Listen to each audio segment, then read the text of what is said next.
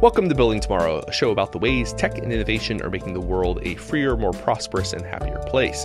Now, by now, you've likely heard at least something about Libra, commonly and somewhat inaccurately called Facebook's cryptocurrency. But at this point, you may be a bit burned out on crypto hype, especially after the glut of initial coin offerings in 2017, and the collapse of crypto prices and the popping of the speculation bubble in 2018. To figure out where Libra fits into all of this, I've invited Diego Zuluaga to join the show. Diego is a policy analyst at Cato's Center for Monetary and Financial Alternatives, arguably the best dresser on our floor of the Cato building, and author of the recent article, Facebook's Libra is part of a welcome trend. Welcome to the show, Diego. Thank you, Paul. You are always so full of praise when I join the show. Clearly, you've forgotten about last time we recorded. That's right. Thank you. Our listeners probably have as well. So. Okay, so we have Facebook putting its imprimatur on the cryptocurrency world, which is a big deal simply because Facebook's a giant company, right? It's got over 1 billion users, 2 billion users? 2.4 billion users who are active. I forget exactly how activity is measured, but I would imagine these are people who are on the platform at least once a month, 2.4 billion of those. So this is kind of a it was best of times, worst of times scenario for, I think, crypto enthusiasts. Because on the one hand, there's a certain degree of validation when a platform with 2.4 billion users says cryptocurrency is a useful space that we're going to enter into and have some kind of role in. On the flip side, I think Facebook represents there's some of the early kind of crypto utopians. It represents everything that they were opposed to: the lack of transparency, the concerns about your data just being widely available and perusable by companies, by the government, et cetera. So there's that kind of tension there, I imagine, in a lot of crypto users. So when you first heard about Libra, this announcement, what were your initial thoughts, and how has that evolved over the last week or so since the announcement? When news came out about Libra and Facebook's involvement with it in the form of a separate organization called Calibra, which is going to be Facebook's financial services company, my first reaction was to think that this was a payments innovation, mainly. I read the white paper, and if you go beyond the Facebook brand name and the use of the term cryptocurrency, really what you find is that this is a somewhat decentralized new payments application that is intended to make it easier for people who don't have bank accounts to transfer funds both within their countries and around the world. To me, that is an extremely positive development because we don't realize it in the United States, but there are still more than 1.5 billion people who don't have either a bank account or a mobile money account. A mobile money account being some sort of electronic wallet that you may have on your cell phone or your smartphone. Some African countries have used this to try and leapfrog over the lack of bank accounts, but even in a lot of emerging markets, you still have large segments of the population without even that kind of basic payments account.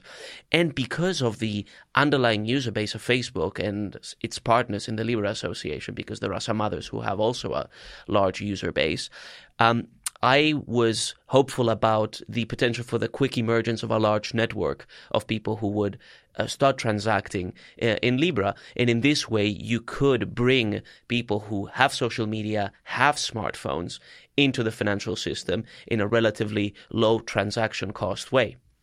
Now, the evolution of the discussion since Libra was first announced has revolved a lot around, or has focused mostly on whether it's a cryptocurrency and what the implications are for Facebook existing technology platform to be integrated into its burgeoning or nascent financial services activities.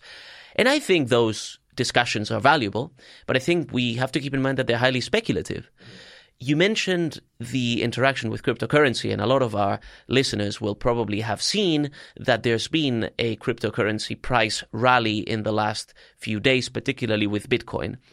And some people are relating that to Libra's announcement and the fact that it will, quote-unquote, mainstream. It's always a bit strange to use that as a verb, but will mainstream cryptocurrencies as a technology. But to me, it's a bit like saying that if a large car company launched a hybrid car, a car that used an internal combustion engine and an electric motor, that put it in the same bucket as a purely electric car manufacturer, because Libra is a hybrid of a centrally managed asset and a cryptocurrency as commonly understood.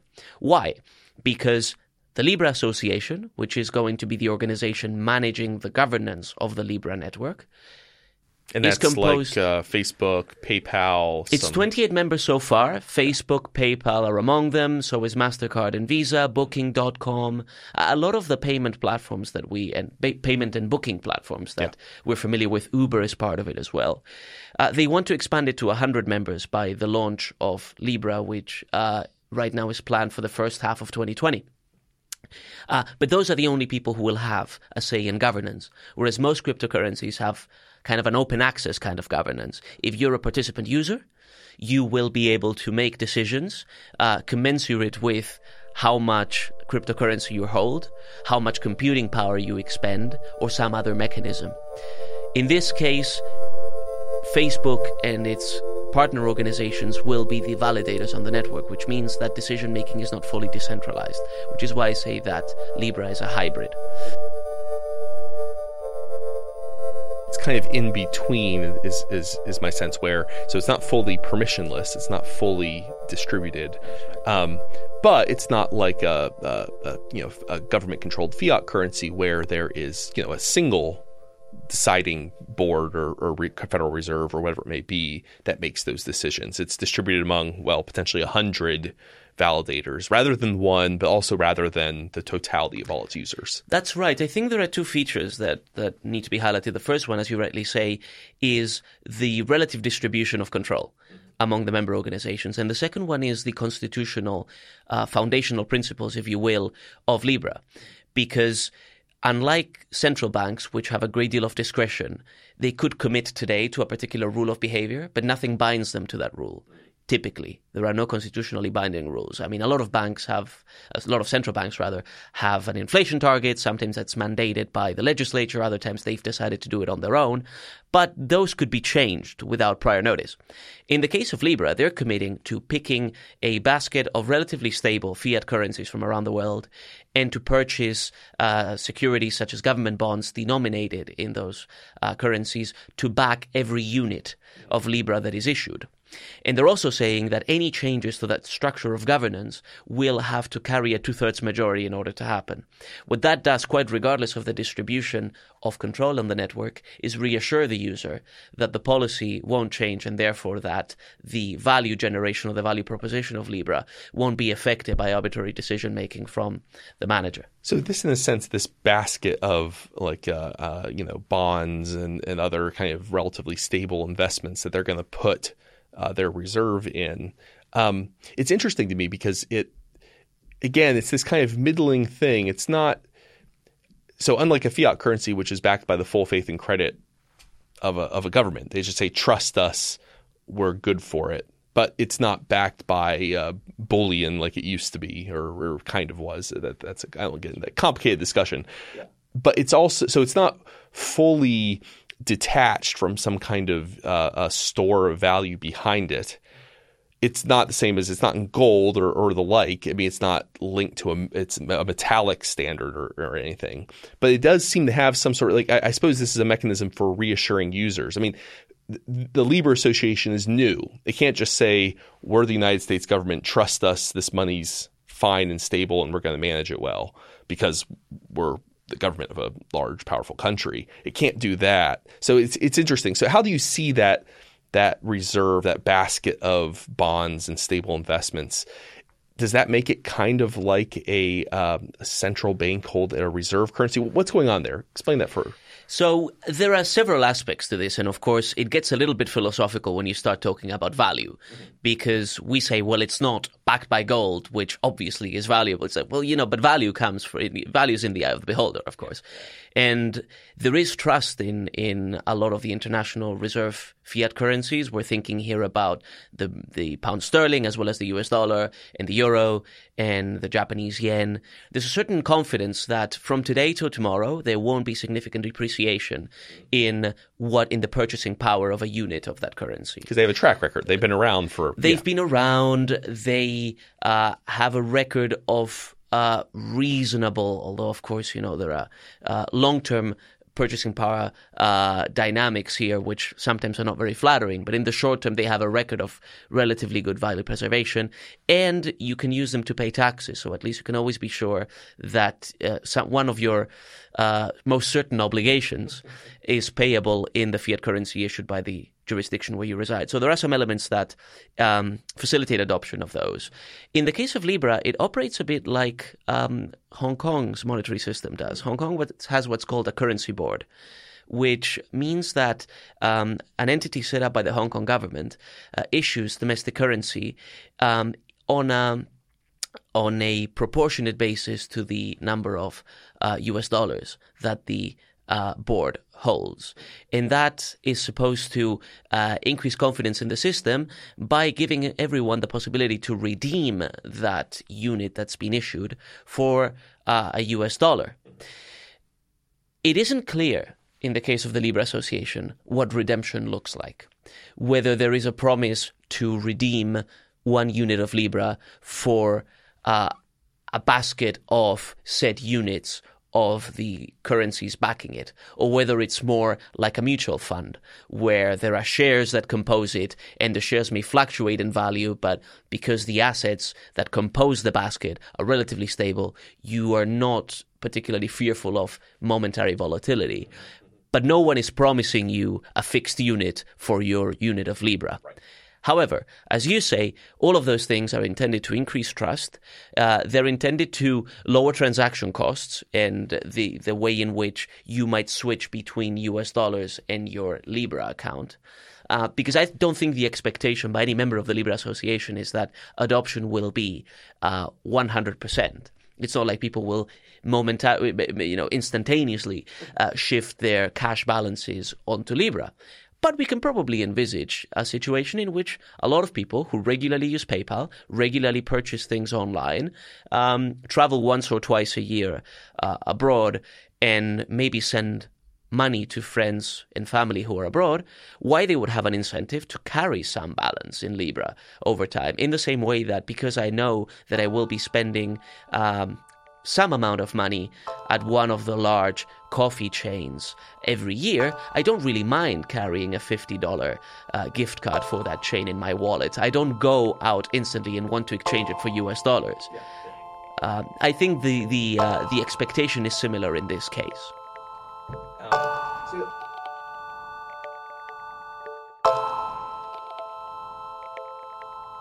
How about to contextualize this for our listeners, let's walk through the chain of events when you purchase something right now online using, I don't know, say a Visa card or something, what that looks like, what the downsides are for that versus the promise of something like Libra, how that reduces friction, transaction costs, and the like. So I've identified I really want a carpet.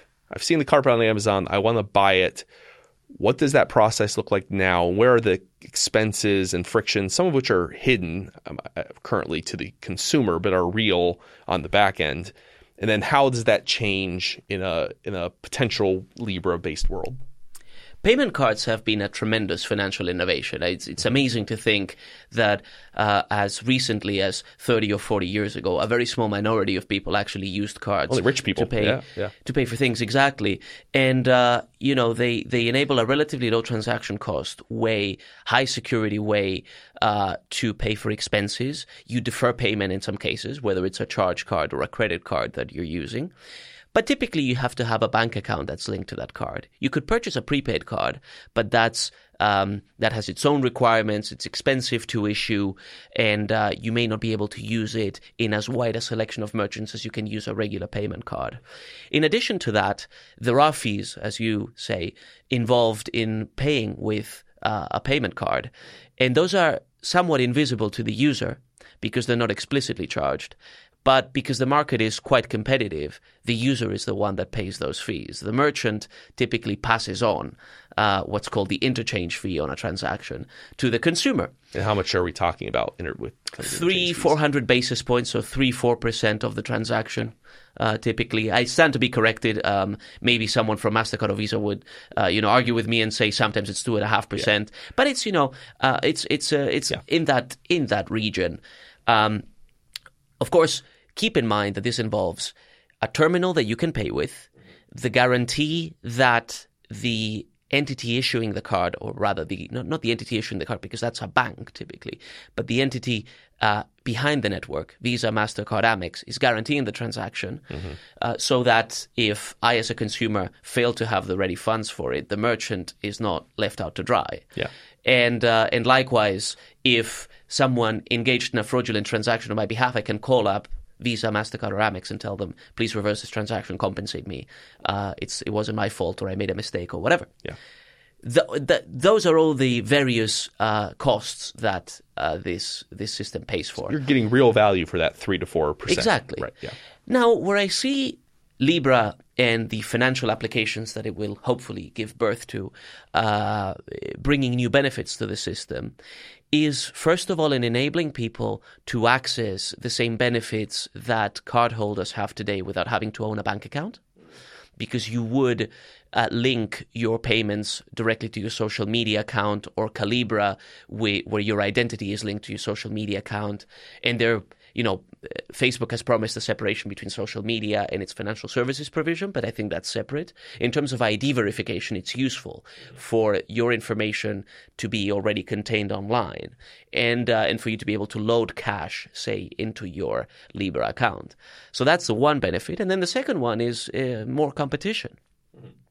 I mentioned that Visa and MasterCard are involved in this. And I think the reason they are is that, first of all, they are very expert in the market. They have contracts with a lot of merchants, large and small, around the world. They know a lot about payment security. They've been doing this for a long time. But I think they're also interested in finding out what comes out of this and increasing their user base, and particularly in incentivizing merchants to accept Libra payments eventually, whether using the card terminal that you use typically now when you go to pay at a store, or in some other capacity. And I think that holds a lot of promise in terms of increasing both competition within the Libra ecosystem, which we find with platforms a lot, and maybe we can discuss that in a moment, but also outside of it, in that MasterCard and Visa and other networks will continue to enable transactions in domestic fiat currencies, but they will also have specific operations for Libra. So you see the prime benefit as people who currently the 1 point however many billion, 5 billion? 1.7 billion. 1.7 billion. It's a rapidly decreasing number, by the way. Yeah. Although, the more we reduce the number, the more difficult it becomes to scrape the barrel, the people at the bottom. But in the US, we still have about 8 million households who have no basic bank account. And in addition to that, another 20 million who have a basic bank account but don't have access to cheap payments and credit.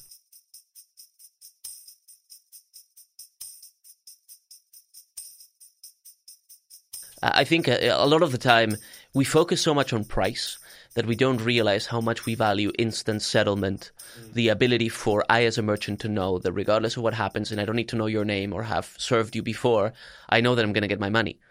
And I know that I'm going to get it now, and there's a receipt, and I can give you the receipt and you sign it, or you type in your PIN code, or whatever it is. And the same with this, that there will be someone standing behind the transaction. And I, as a customer, just value the fact that I know wherever I walk into, there's a pretty decent chance, almost overwhelming chance, that one of my payment cards is accepted at that venue. So that's very convenient in terms of, as you say, not having to walk around with a wad of cash everywhere. So if you're PayPal or MasterCard or Visa, all of whom are already on the Libra Association, why would they, if we're talking about competition, is this their competition? Who is this competition for? Why would they be encouraging and promoting something that promises to compete with them? So if you're PayPal, why do you want a PayPal-like cryptocurrency competing for payments processing? It's a good question.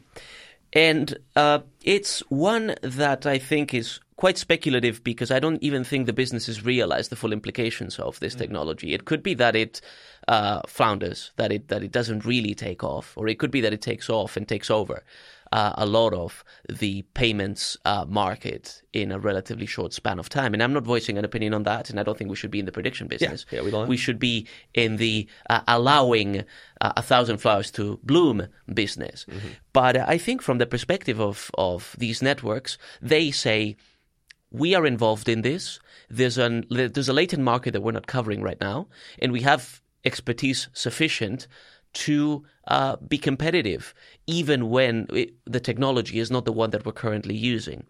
It's a little bit like if a large car manufacturer came up with a way to build highways more cheaply and that get people faster to their destinations, and you can reach more distant and remote locations than the way we currently do things, would it be in the interest of other car companies to join that effort or to block it? Again, it's not obvious. Some car companies might choose one path, others might choose the latter, but the idea is that this is so attractive as a complement to what already exists that perhaps it's a mistake to let it pass, or at least not to be informed about what's going on. Well, the other things you mentioned was the benefits to speeding international payments. So we've been talking about paying for things online. But I've heard you, and actually in your previous episode you recorded with us, you talked about folks who send remittances overseas. And so if right now baked into our payment process in the developed world is, it's a 3 or 4% price that we pay for all these upsides, these convenience and whatnot, that the remittances market, the international money transfers, there's a great deal more friction and cost. And that Libra promises to streamline that. I mean, the benefits there would be even greater potentially. Can you unpack that for us? It increases the transaction costs of making payments internationally, that these happen relatively infrequently, and less is known about the counterparty's interaction. So the fee can run anywhere between 7 and 10% of the value of the money transferred, which is expensive on any amount, but particularly when you are someone not making very much, but sending a lot of your paycheck to relatives abroad on a frequent basis, can really add up. Yeah. And the promise of Libra is to reduce the number of hoops that you have to jump through, increase the speed, but also lower the cost of the transaction. So the promise of Libra is to reduce the cost of sending funds abroad, reduce the time that it takes, and because not everybody, but because a large share of the people who engage in these activities also have an account with one of the members of the Libra Association, bringing them in might not be as difficult as it is in other areas. I mean, so to put this on the ground, let's say you are you're a day laborer who immigrated from El Salvador, you're working in the U.S. Right now, you have to go to the money transfer desk at Walmart and pay a very large fee, up to 10% of the amount, to send money from your weekly paycheck back home to your family that you're waiting to bring with you, or whatever. You're trying to support your family back home. Well, this makes that, but folks in El Salvador, they might have Facebook. They might not even have Facebook. They might be on PayPal. Any of these association members using Libra, they could make that transfer much more quickly. It would arrive almost instantaneously compared to the current process, and at a fraction of the cost potentially. So real benefits for ordinary working folks. Absolutely, and you would have more certainty. You receive a notification when you get your funds. You would have it on your phone rather than have to go to a venue to collect the money. You wouldn't have to walk around with any cash unless you really wanted to. And keep in mind that for a lot of people, if the costs are already high in the United States, for a lot of people who live in rural areas in developing countries, they're just even harder. The fees that I mentioned don't include the cost of a bus ticket to get to the center of town somewhere in Burma or Thailand or Guatemala, and so on. And so, it's from a developing markets perspective, it's a very interesting proposition. Another thing that from the bank's perspective is attractive is that right now, I don't think this is quite as widely understood as it should be. In order to be able to make foreign transactions, banks have to set aside an amount of money, what's called pre-funding, that they will essentially draw on each time that they conduct a foreign transfer. It's the only way that the transaction can even get to the recipient's account within 3 to 5 days. If there wasn't that pre-funded amount, it would take even longer. Now, Libra is doing essentially the same thing with the Libra reserve. It has a reserve, which is essentially pre-funded and collecting interest. But it's likely collecting more interest than the pre-funded amount by the bank will do. And because of the technology involved and the instantaneous nature of the payment, the cost of putting it through is lower. So that you can charge people less as a result. The opportunity cost of that money that has to be set aside is less, or could be less in the case of Libra, than it is for existing foreign transaction services. So when it comes to requirements, like how much, I forget the term, how much a bank has to hold in its reserves. Sure. The reserve requirement. Requirement. And then different countries have different, amounts or percentages that are required as part of their, the total money. The pre-funding is separate, though. Pre-funding separate from reserves. The pre-funding would be an account that you have with, you will have it with your correspondent bank, or you will have it in an association of member banks that are all involved in transferring funds. It depends, but you have to set that money aside and draw upon it to make a payment sooner rather than later. Yeah, sure. Okay, so you have this reserve of money that's required, or not, you have this pre-funding that's required. Actually, even talking about money in reserve or pre-funding money makes me wonder to what extent is Libra and the Libra Association acting in a sense as a central bank, and to what extent, how will regulators respond to the idea of there's this large multinational conglomerate that has a currency of its own, that has reserve backing it, that pre-funds, so that it can speed international money transfers, that works as a payment processor. Are regulators going to respond by saying, "Hey, look, you look like a bank, so we're going to regulate you like a bank"? I mean, how is that going to shake out? Where do you see the role of regulation of the Libra Association? So the Libra Association is a body that sets standards. Mm-hmm. It isn't a financial institution, as far as I can understand. It's got a membership of 28, and the expectation is that those 28 either are already financial institutions, like MasterCard, Visa, PayPal, or they will become financial institutions in whole or in part, which is the case with Facebook's division that will be providing payment services called Calibra. And so it is those individual organizations that will be regulated according to the services they provide. Whether they will be regulated by banks depends on what definition of a bank you want to give. It isn't clear yet what, for example, Calibra will be providing. It's clear that they will be providing what's called a digital wallet, which is where you will hold your electronic currency, your Libra, and you will be able. It's like a checking account in a sense. Yeah, it will be like a cell phone app, like a smartphone app, and you'll be able to scan a code, and in that way make a payment, and that sort of the things we already know from Apple Pay and various other electronic payment services providers or digital payment services providers. If they start taking deposits beyond this Libra reserve, beyond the one-to-one Libra to basket of currencies, they could be subject to depository regulations, might have to apply for deposit insurance, might have to secure a charter from the FDIC or one of the other bank regulators. But as currently constructed, none of that really applies. No, and it's unclear. And it's unclear whether even Facebook could, because according to old banking regulations that are still in place, the Bank Holding Company Act of 1956, a commercial company may not own a bank.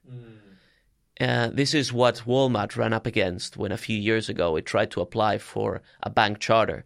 And the banks, particularly the smaller banks in various states, were up in arms about it, and states threatened not to recognize the charter or not to allow institutions holding that kind of charter to operate in their jurisdiction. And so Walmart had to withdraw. But the rise of Libra does again raise the issue of whether this is good regulation. I don't think it particularly is, because first, it deters competition, and then secondly, it is not obvious that integration between a commercial company and a financial services business is a bad idea in any, ex-ante way. It may be that it raises antitrust concerns, but let's deal with that issue as we get to it, as we do with mergers, whether vertical or horizontal, in every other industrial sector.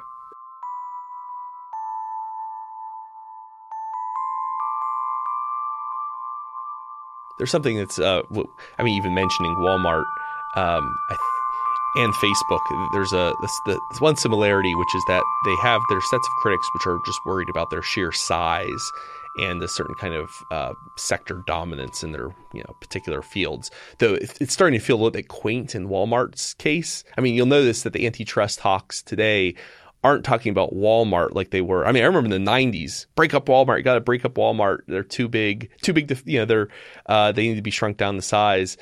That feels quaint in the era of Amazon, right? So, but be that as it may, there's a certain kind of baked in distrust of big corporations, in general, and, Facebook and someone like Walmart specifically. How would you respond to someone who says, look, Facebook is already this giant platform, right, with 2.4 or 5 billion active users. They own WhatsApp. They own a variety. I mean, it's kind of almost a corporate empire at this point, with their tendrils expanding into all these different sectors and fields. And now they're going to be getting into payment processing and into through the Libra Association. We shouldn't allow them to do that because they're so big. It's scary. They're hegemonic. How would you reassure someone who's worried about Facebook's influence in the Libra Association? It hasn't launched yet. Okay. all we know is that this is a project of companies that are quite innovative. Yeah. That do have large networks, and that's part of the reason why we should be hopeful that this will succeed. So it goes hand in hand in response to your question. Size goes hand in hand with ability to succeed. Yeah. And they're entering a new market where there are already an existing number of incumbents, some of whom do very well and know their markets very well. It seems a little bit misplaced to feel pity and compassion for the very large financial institutions of the United States, which are extremely expert at navigating both the regulatory system and the business environment. Yeah. It's good that we have new entrants coming in. Poor Bank of America. That's right. Yeah. Exactly. Or small banks too, because small banks have been around and they know their customers well and they have particular sets of expertise. I don't, and you haven't had that much antagonism come from the banks. It's funny because from what I've seen so far, and maybe you've seen otherwise, it's very much your priors and specifically your policy expertise that is likely to determine your stance on Libra. If you're a privacy or antitrust expert, you're much more likely to feel negative with regard to Libra. If you're a monetary or financial regulation policy person, like I am, I'm a FinReg guy, you are much more hopeful because you see it as capable of finally addressing some of the important issues about financial exclusion, lack of competition, stagnation in innovation, lack of choice, lack of switching between accounts. The fact that in the United States, the leading financial services market in the world, we still don't have mobile money accounts, which Kenya has led on tremendously. All of those things finally may be addressed by this. And it may even be that, as you were saying, that Libra doesn't become actually the most successful one. That we have other tech companies coming in as a result, or Walmart coming in. All it takes, really, from my perspective, to actually begin to establish a foothold in this is to have a large enough customer base that you get enough information from your customers, you have them transacting regularly with you, they have an incentive to adopt whatever currency you're offering because they know they will be coming back. That's essential. And then secondly, some degree of ubiquity and efficiency in your supply chain, that be it online in terms of having a platform that provides internet services, that enables messages to be transmitted very quickly, or on an offline basis, having a lot of branches or a lot of offices or outlets that make it easier for people to use you in different locations. And the moment you have those two,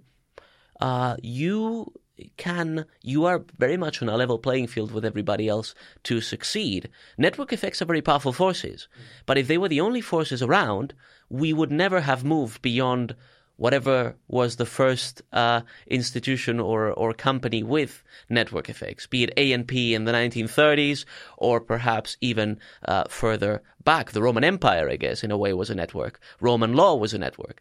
But we overcome networks when a truly radical and beneficial innovation comes around. It is striking to me. I mean, we've had a number of episodes talking about ways in which countries outside of the developed world even have been leapfrogging places like the U.S.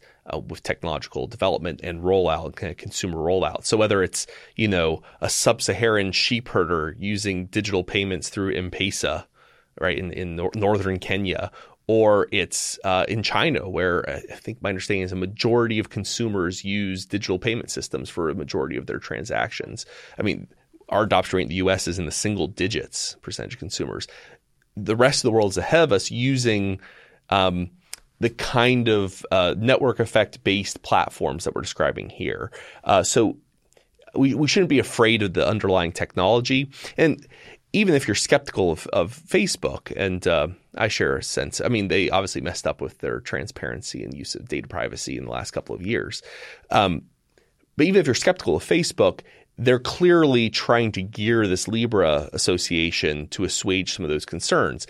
They are one of 28 folks on the board right now. They won 100 each with a single vote. So if this is your plan for world domination, it's a pretty bad, evil plan. They should go back to the drawing board to give themselves one vote over the governance structure of the Libra Association. So it appears they are trying to do their best to say, look, this isn't just a Facebook thing. Yes, we'll benefit from it. Yes, this plays a role. We want the Calibre wallet to be, a kind of a dominant position here. But hey, look, I mean, if you go to their website, within 2 clicks, it's here's how you can program a node for yourself. Like please, other folks who want to offer competing services to Calibre, their own kind of Libra wallets and Libra-based systems.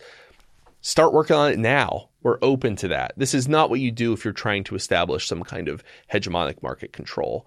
So I find that reassuring myself, which is that, and who knows what the future holds. It could be all the worst case fears could come true, but we shouldn't assume that's going to be true. And my understanding is that this is an attempt to move away from the business model that Facebook has had until now, which I am, first of all, not an expert on, but secondly, agnostic about, in the sense of whether you finance yourself with advertising revenue and people clicking on your ads or through a fee or something else is not really of great concern to me, although I would caution people that these things emerge because they are the most efficient way of allocating cost. The reason the merchant pays 300 to 400 basis points or however much the fee is that encourages both the customer and the merchant to join the network. So we have the maximum number of interactions, which is a good thing. So to mess with those things can be tricky. But my understanding is Facebook is trying to move away from that model and toward one that is more based on direct charging for the provision of particular services. And particularly that the future of communication in social media is more on the messaging apps than it is in the newsfeed. I don't know if that is the case. But frankly, if you're concerned about the current operations of social media networks, particularly Facebook, shouldn't you welcome a turn that gives Facebook an economic incentive not to conduct business in that way and to do so in a different way? You read a lot of the accounts about Libra so far, and they begin with a speculation, which is acceptable, and they move on to a very slanted discussion of the potential negative implications of that speculative outcome. And on that basis, they call for draconian regulatory action in response to what is, again, questionable effects from a low probability outcome from something that hasn't launched yet. Yeah, right. That's a very bad way to do policy. If you went to the doctor with one symptom that you'd begun to feel a few minutes before, and the doctor gave you the low probability, highest danger, highest risk disease as the only suggestion as to what you might have. This is definitely a rare bone cancer. And then prescribed the most radical treatment to be had immediately, you would probably run out of the room as fast as you can. And yet when it comes to policy prescriptions, we take that kind of attitude at face value. Yeah. That's a great scenario for, I think, contextualizing how crazy that approach is. I mean, and it's possible that that paranoid doctor is correct. It could be a very rare form of whatever disease or disorder. But is it likely? Have we done due process? Have we pursued, a second opinion, a referral to a specialist? We have to follow that process. Double check. Realize that the worst case scenario might not be the most likely scenario. I was just going to add to that some people will know that the chairwoman of the House Financial Services Committee, who is a seasoned politician and a progressive firebrand, Maxine Waters, called for a moratorium on the development of Libra until somebody else said, we can figure out what the hell is going on. She basically made that statement. And an esteemed columnist in one of the main financial papers wrote the other day that Libra shouldn't proceed or shouldn't be allowed to proceed by regulators until the full implications are known. Now, picture that line when people were coming out of the cave in the, whatever it was, the Paleolithic or the Neolithic period. If the leader of the tribe had said, no, we shouldn't leave the cave until we know the full implications of this. Well, we'd still be figuring it out. Yeah. And if we're waiting on Congress, we're never figuring it out. That's right. The full implications of innovation or any transformative phenomenon in human life are never predictable. But one thing we know for sure, that if we use that as the standard, the losses we incur as a result of not doing things that would be beneficial are almost always greater than the potential downsides. And we have a much easier time dealing with the potential downsides once the innovation is around than before it. The question is, I suppose, do we want to live in a low-risk, low-innovation society or one that accepts higher risk in exchange for the higher rate of innovation and arguably, across the scope of human history, much greater potential benefits than the potential downsides? What kind of society do we want to live in? And here at Building Tomorrow, we are definitely on the side of leaving the cave. So Diego, thanks for coming and leading us out of the cave. Until next week, be well. Thanks for listening. Building Tomorrow is produced by Tess Terrible. If you enjoy Building Tomorrow, please subscribe to us on iTunes or wherever you get your podcasts. If you'd like to learn more about libertarianism, find us on the web at www.libertarianism.org.